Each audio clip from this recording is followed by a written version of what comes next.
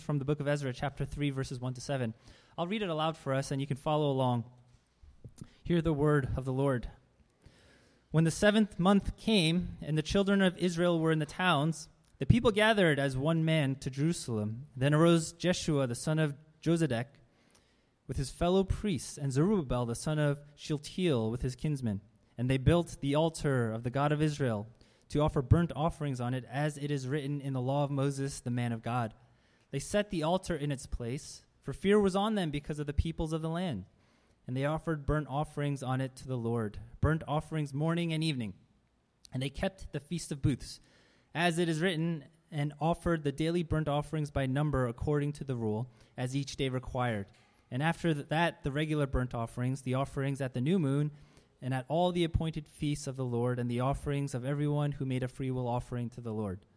From the first day of the 7th month, they began to offer burnt offerings to the Lord. But the foundation of the temple of the Lord was not yet laid. So they gave money to the masons and the carpenters, and food, drink, and oil to the Sidonians and the Tyrians, to bring cedar trees from Lebanon to the sea, to Joppa, according to the grant that they had from Cyrus, king of Persia. This is the word of God. You know, during our summers here, summers are pretty lax here, I think, because we usually take a break from our regular ministry activities. Our community groups takes a break. Part of the reason for this is because so many people travel during the summers, so it's just hard to get on a consistent schedule. But the other part of the reason for doing that is just to give people a break in the summers and give people a little bit of a rest who are serving. But I think more than a physical break, ultimately what we need is we have to recognize that we need spiritual renewal from our hearts. And in order for us to have continue on doing the works of ministry with a sense of faithfulness, I think our hearts have to be in it. We have to be connected to the living God. We have to experience His grace and His mercy, because worship and mission are closely aligned. And without meaningful worship in our lives, without meaningful devotion to God, without a meaningful relationship with God, I think we lose the impetus to begin to engage in meaningful mission. So, as our summer winds down and as the month of August winds down, I thought we would just look at this topic of renewal by looking at a specific period in the life of Israel, which is known as the post-exilic period. And the reason I want to look at that period is because it's a time where we begin to see God renewing a people who have been decimated by the Babylonians, but more importantly, decimated by their prior disobedience to God's covenant. And now we're seeing that God is beginning to take steps to renew the Jewish people, these exiles. Now, sometimes when you hear people talk about spiritual health, sometimes the phrase spiritually dry comes up. And I don't know what most people mean by spiritually dry, but here's the way I want to use it when I use that term. You know, in the beginning of our service for our call to worship, we looked at this call to worship, these verses that come from Isaiah 35. And we're given a picture of being in a wilderness and having this wilderness and this dry land begin to blossom and turn into a flourishing garden. And God is describing the period of exile, the period away from Jerusalem, the period where they can no longer worship in their temple and offer sacrifices to God in their temple. That is a period that is spiritually dry for them. That is their wilderness period. And God is promising through the prophet Isaiah, and He promises through other prophets as well, that one day this dryness will not last, but one day there's going to be spiritual renewal, and there's going to be a blossoming, and there's going to be singing, and there's going to be rejoicing. God is promising renewal to these to the people in exile in this spiritually dry time. And here's the other thing, if you notice about that verse in Isaiah 35, God also promises this, which I think is the most important promise. He says, "They shall see the glory of the Lord, the majesty of our God." And what He's promising is, you're going to see how majestic I am. You are going to experience my presence. You see, spiritual vitality and spiritual renewal, I think, is always connected with worship and the glory of God. And therefore, we should, I think, do what one book I read suggests when writing about worship. This theologian says, from time to time, the church should take stock of that which is most central, most important, most vital in our common life together. And I know many of us are in different places spiritually. Some of us may not have been to church for a very long time. Some of us may never have been to church.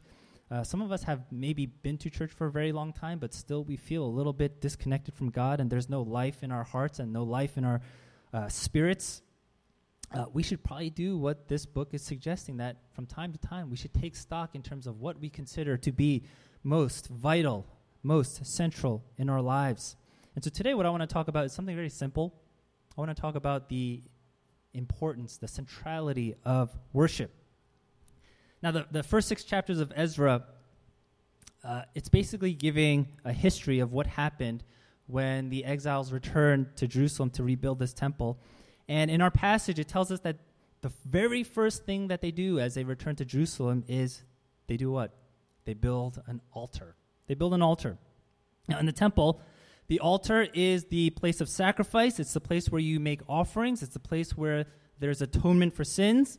And it was an important part of their worship because it is where the divine and the human kind of meet and come together. And therefore, in the Bible, the altar is oftentimes a place where God would interact with his people. For example, Noah, he built an altar after the flood subsided, and God makes a promise, and he says, I will never strike down every creature again. Abraham, he built an altar when he first enters into the land of Canaan, and God makes a promise. He says, to your offspring, I will give this land. Elijah, when he is battling the prophets of Baal, what does he do? He builds an altar, and then he calls upon the name of the Lord, and the Lord comes down with fire falling down upon this altar. In Isaiah 6, God calls Isaiah to a prophetic ministry to do very difficult ministry, but he does it after a powerful encounter where a burning coal touches the lips of Isaiah and says that your sin is now atoned for. And the burning coal, where does that come from? It presupposes an altar. You see, the altar is significant, especially in the Old Testament, because it is where God speaks oftentimes. It is where God acts. It is how God interacts with his people. The altar is central to the worship of God and to the people. Now, as a people, they're coming back to Jerusalem and they're rebuilding this temple. The first thing they do is rebuild the altar according to the law of Moses. And this is notable for a couple of reasons. First, it tells us that they were trying to be faithful to the covenant. Covenant. What is a covenant? A covenant is a legally binding agreement between two parties, but it's not simply a business agreement. It's a relationship that requires a sense of intimacy. The closest analogy is probably the marriage covenant. The way God relates to his people, the way God has intimacy with his people, the way God has bound himself to his people is by way of covenant. And there's stipulations to the covenant, just like as a husband and wife make vows to one another, I promise to be faithful to you. So too, both parties make these vows to one another, saying, I will be faithful to you. Now, here was a problem with the people of Israel. They violated the terms of the covenant. That's why they're in this position of exile in the first place. They neglected the covenant. They neglected the word of God, and therefore God, in a sense, judged them and had the Babylonians come and exile them away from their land. But here, as they come back to Jerusalem, they build an altar because they want to return to the covenant and renew the covenant and be faithful to the covenant. The second thing it tells us is this. They prioritized the worship of God. Notice, the text tells us, when did they buy the materials and lay the foundation? They did it after they built the altar. Moreover, when do they build the wall? They build the wall later in the book of Nehemiah. Now, outside of my apartment, I kind of like watching construction. And when I walk my dog, if there's construction, I'll like pause and just kind of stare at what they're doing. Outside of my window, they're building this new building. And I like to just kind of stare and see what they're doing. And my wife kind of gets annoyed because like the kids are like in the back and I'm not really watching them. I'm watching the construction. I think I'm a pro now because I've been watching this construction for a while. And it's interesting, when you start a building project, the first thing they do, they built this fence around the construction site. I assume so that people don't go in and out whenever they want. The next thing they do is they get an excavator. They dig into the ground to prepare to lay the foundation, to prepare to lay the concrete. Now what they're doing is they're actually laying the foundation and laying the concrete, and it's really, really interesting, really fascinating. Now, I imagine if you are going to build a temple, you probably follow similar steps, right? Maybe you build a wall around the site in order to keep foreign invaders out, to protect the site, to protect the area, and protect the land, protect people from coming in and taking it. You probably want to build the foundation first so that you can set up this temple being rebuilt. But the fact that they don't do any of that first, but they build the altar, tells us something important. That they prioritized what they thought was of supreme importance was not their security by building the wall and it was not even obtaining the materials to build the foundation. The most important thing for them is to build the altar because they want to make sure they are in right relationship with God. You see, it's important to understand, I think, this idea of covenant if you want to understand the spiritual life of Israel. I don't know if you've ever read the Old Testament through, and there's some things that it just maybe it doesn't make sense, and it's like, why would they do that? But if you understand the covenant, then you begin to understand why they did that. For example, in Joshua 5, they're about to enter into battle to take a certain city. And before they enter into battle, do you know what they do? They have all the men get circumcised, right? All the men get circumcised. Circumcision as an adult, I think, is supposed to be painful. I think it takes a while to heal from it. It's probably not a very wise or strategic thing to do to have all of the men circumcised before you're about to enter into battle. But why do they do it? They do it because that's an important sign of the covenant.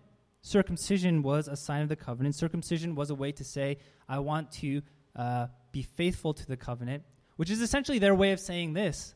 We are not going to win this battle based on our military might. We are not going to have victory because of who we are. Victory only comes from the Lord.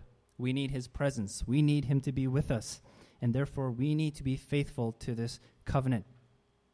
When the exiles returned to this site of the old temple that was destroyed, they set it in their hearts to build the altar first.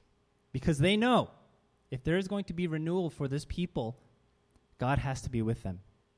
They know if there is going to be renewal, they have to be in right relationship with God. And so they make sure that they prioritize the worship of God because they know what they need most is the presence of God. Now, they know this too, that there are many challenges facing them. Verse 3 says this, right? Why did they set the altar in its place? It says, for fear was on them because of the peoples of the land. The fact that they're afraid of the peoples of the land tells us, wouldn't you want to do something to keep the peoples of the land out and protect yourself? But no, they don't do that because, again, they realize the most important thing is for God to be with them. In Zechariah 2, there's this vision of the temple. And in this vision, it's a temple without walls. And the reason it doesn't have walls is because God says, I will be to her a wall of fire all around. And through that vision, God is essentially saying this. That wall is not your ultimate protection. I am your ultimate protection. And they understood this. And therefore, they prioritize worship. Now, in the West, we probably tend to overemphasize our skills. We probably tend to overemphasize the right strategies in order to be fruitful in ministry. But, sometimes the right strategies are not the ones that make sense to the world because when it comes to things pertaining to the kingdom of God, there is a spiritual reality, right? For the exiles, it would have made sense if they built the wall first. They chose to build the altar. It would have even made sense if they chose to lay the foundation first, but they chose to build the altar. They understood if they wanted to see God fulfill this promise of renewal among their lives, amongst their people, they had to prioritize the covenant and the worship of God. Recently, a couple of us, we went on a prayer march to a couple cities. We went to London and Berlin and Bulgaria and Turkey. And why did we go there? We went to pray and to worship in those cities. It wasn't the typical kind of mission trip that you might be used to hearing about where, you rebuild houses or you do some kind of VBS to kids or outreach or youth camp or something like that. We did do a little bit of outreach to a gypsy community, but the majority of our focus and the majority of our time was spent essentially in prayer and worship. We actually kind of joked that this is kind of a hard trip to explain if you weren't on the trip because it almost sounds like it was a vacation. It's like, oh, you went to London, you went to Berlin. That's awesome, right? You went to Bulgaria, Turkey. But it really wasn't a vacation. We didn't go as tourists. We went with a very intentional focus as the people of God to bring the presence of God through prayer and worship in these cities. We prayed for governments. We prayed for churches that were perhaps spiritually dead and needed revival. We prayed prayers of repentance for past sins in these particular nations. We prayed for greater unity and partnerships amongst the believers and the churches that were there. We prayed for so many things. And We would sing songs of praise unto God wherever we were, right? Any public space. We went to Parliament. We went to these quote-unquote touristy areas, and we would sing songs and worship and pray. This one time in Bulgaria, we were just kind of in the mall having lunch and hanging out in front of a McDonald's. And then the missionary there is like, let's sing. Right? We started singing in front of a McDonald's. Now, I could see plenty of people, maybe here even, saying, that's a little bit weird, right? That's a little bit weird. Why are you doing that? Is that all you really did? You spent all this money on these airplane tickets to go to these cities to just pray and to worship. You didn't really do much then, right? Is that all you did? But here's the thing. If we're actually ultimately dependent upon God to bring renewal, the most important thing to do is to be the temple of God.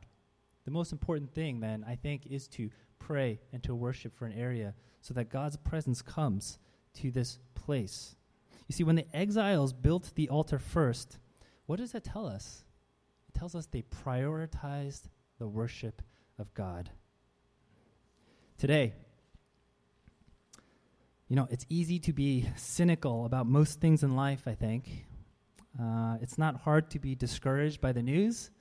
You think about the future, very uncertain, very shaky. It's not hard to be discouraged by the future. There's a lot going on in terms of deep divisions along political lines, along racial lines, along ideological lines. Things are starting to get a little bit tense, violent. Perhaps more violence is on the way. Doesn't seem like the government's going to provide a solution. Some people think, it's got to be education, and we got to properly educate people. I'm not sure if that's going to be the ultimate solution. I'm sure a lot of people in our country probably doubt that the church can provide a solution. Why? Because so many expressions of Christianity in America are intimately tied to our politics now. We look to the future, doesn't look very good, does it? And we might think, is worship and prayer really going to do anything? We need renewal here. If we just pray and worship, is that really going to do anything? Shouldn't we build the wall first? Shouldn't we build the foundation first? Why are we building the altar first? And maybe we wouldn't say it out loud, but we probably think that.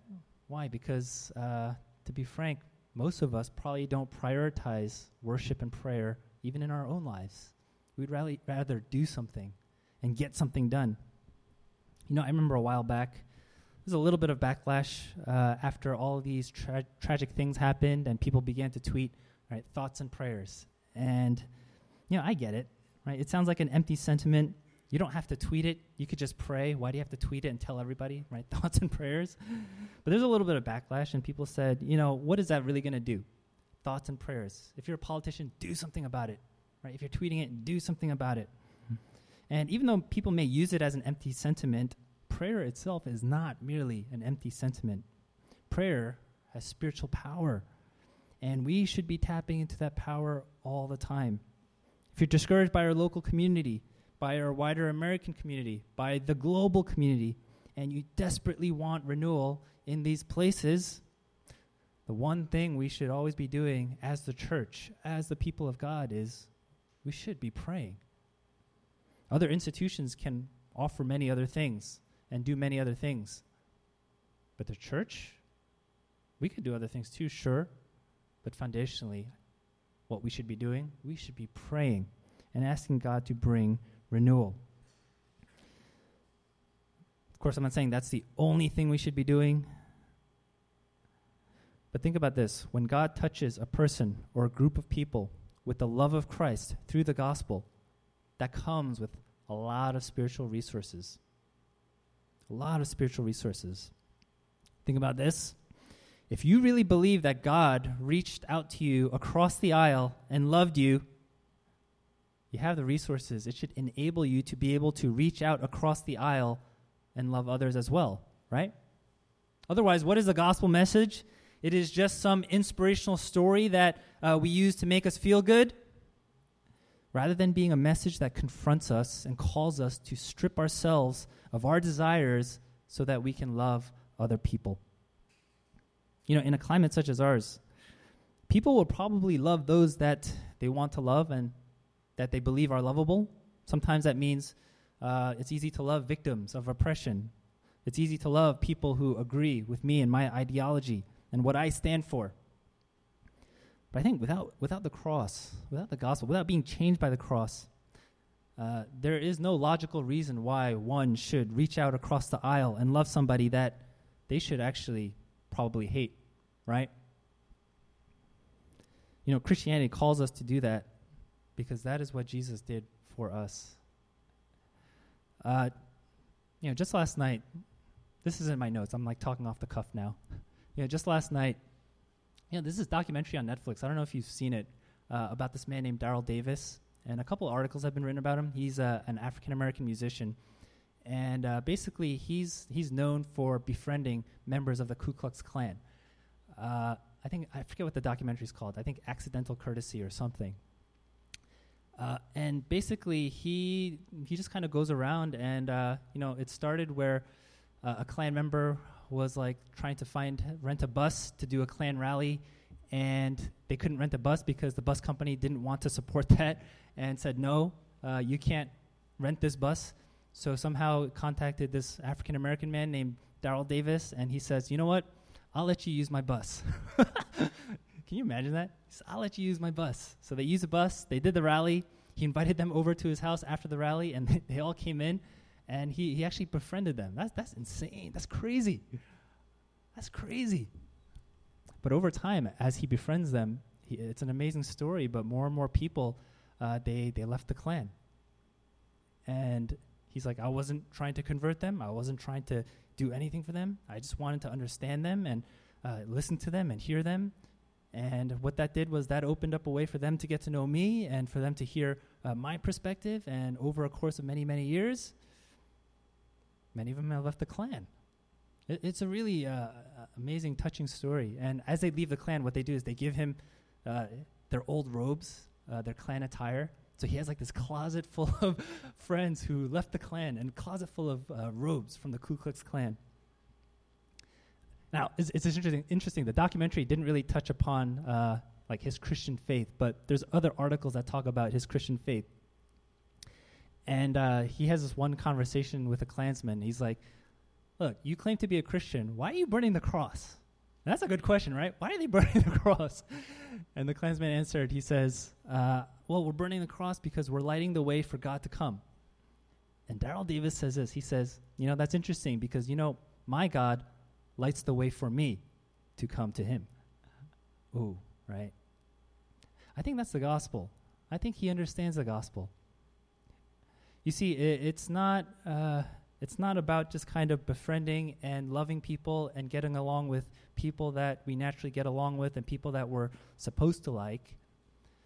But the gospel has a deeper challenge to actually be able to reach across the aisle and to love people we're actually supposed to hate. That's hard to do. But of anybody, if we really do believe in the message of the gospel, we at least have the spiritual resources to do that because we experienced that from God himself, right? God reached out to us. This moment that we live in is interesting.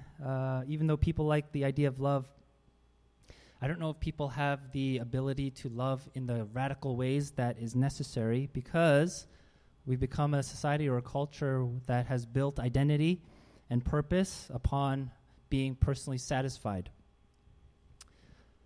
I don't want to get too technical or academic here, but I think this is an insightful point. You know, there was a social scientist named Philip Rieff, and he wasn't actually a Christian. He was a secular Jew. And he used to teach at UPenn. He passed away now, but Philip Rieff, he made this observation a long time ago, and he's somebody who specialized in Freud and studied Freud. But he says, you know, what has emerged in perhaps like the last 100 years is what he calls psychological man. And the best way to understand what he means by psychological man is basically to understand how people derive things like identity and purpose. And he would compare, you know, he has religious man, political man, economical man. He has all these categories. And basically before, people would derive identity from different places and different things. So it would be either, you know, am I making enough money to support my family? I derive identity from that. He says what's interesting about the emergence of psychological man, people now are starting to derive identity and purpose from their own pleasure. So he has this famous line, and he says, "Religious man was born to be saved, but psychological man was born to be pleased." If that's true, we are a people who live for pleasure. What's interesting is his observations on how that impacts religion. And he says, people didn't used to go to church to become happy. People used to go to church to have their misery explained to them. That's so insightful, I think, so interesting. There's a book, which I never read, but I saw the title, and it's called The God I Want. The God I Want. And that's probably a very unique way, just historically speaking, of approaching and thinking about God. God is this way because I want him to be this way. That's a product of psychological man. But you see, the important thing is not knowing the God I want. The important thing is knowing the God who wants us and demonstrate it through Christ. Now, why do I point that out? If our entire culture is built on kind of being pleased and seeking experiential pleasure in what we do, love is going to be kind of hard. Loving God is going to be difficult. Loving neighbor is going to be difficult. Why? Because doing that oftentimes means that we are not going to get what our hearts desire and what we might be longing for and what we want. Generally speaking, believers in America, according to different surveys, don't really prioritize just Sunday worship compared to other generations. And surveys have shown, and it's not just nominal Christians, but just even committed members, Sunday worship attendance is down significantly. And, there's a lot of reasons for this. I don't know how much of it applies to our particular community or our context, but youth sports apparently is a big reason why people don't go to church. They want their kids to be involved in youth sports so that they can go to a good college. Football, which is on Sundays, is probably another reason. I got to catch the game. Although if worship is on Sunday morning, then you can catch the game afterwards. There's probably a lot of reasons for this, but here's the spiritual reason. It's probably misplaced priorities, right?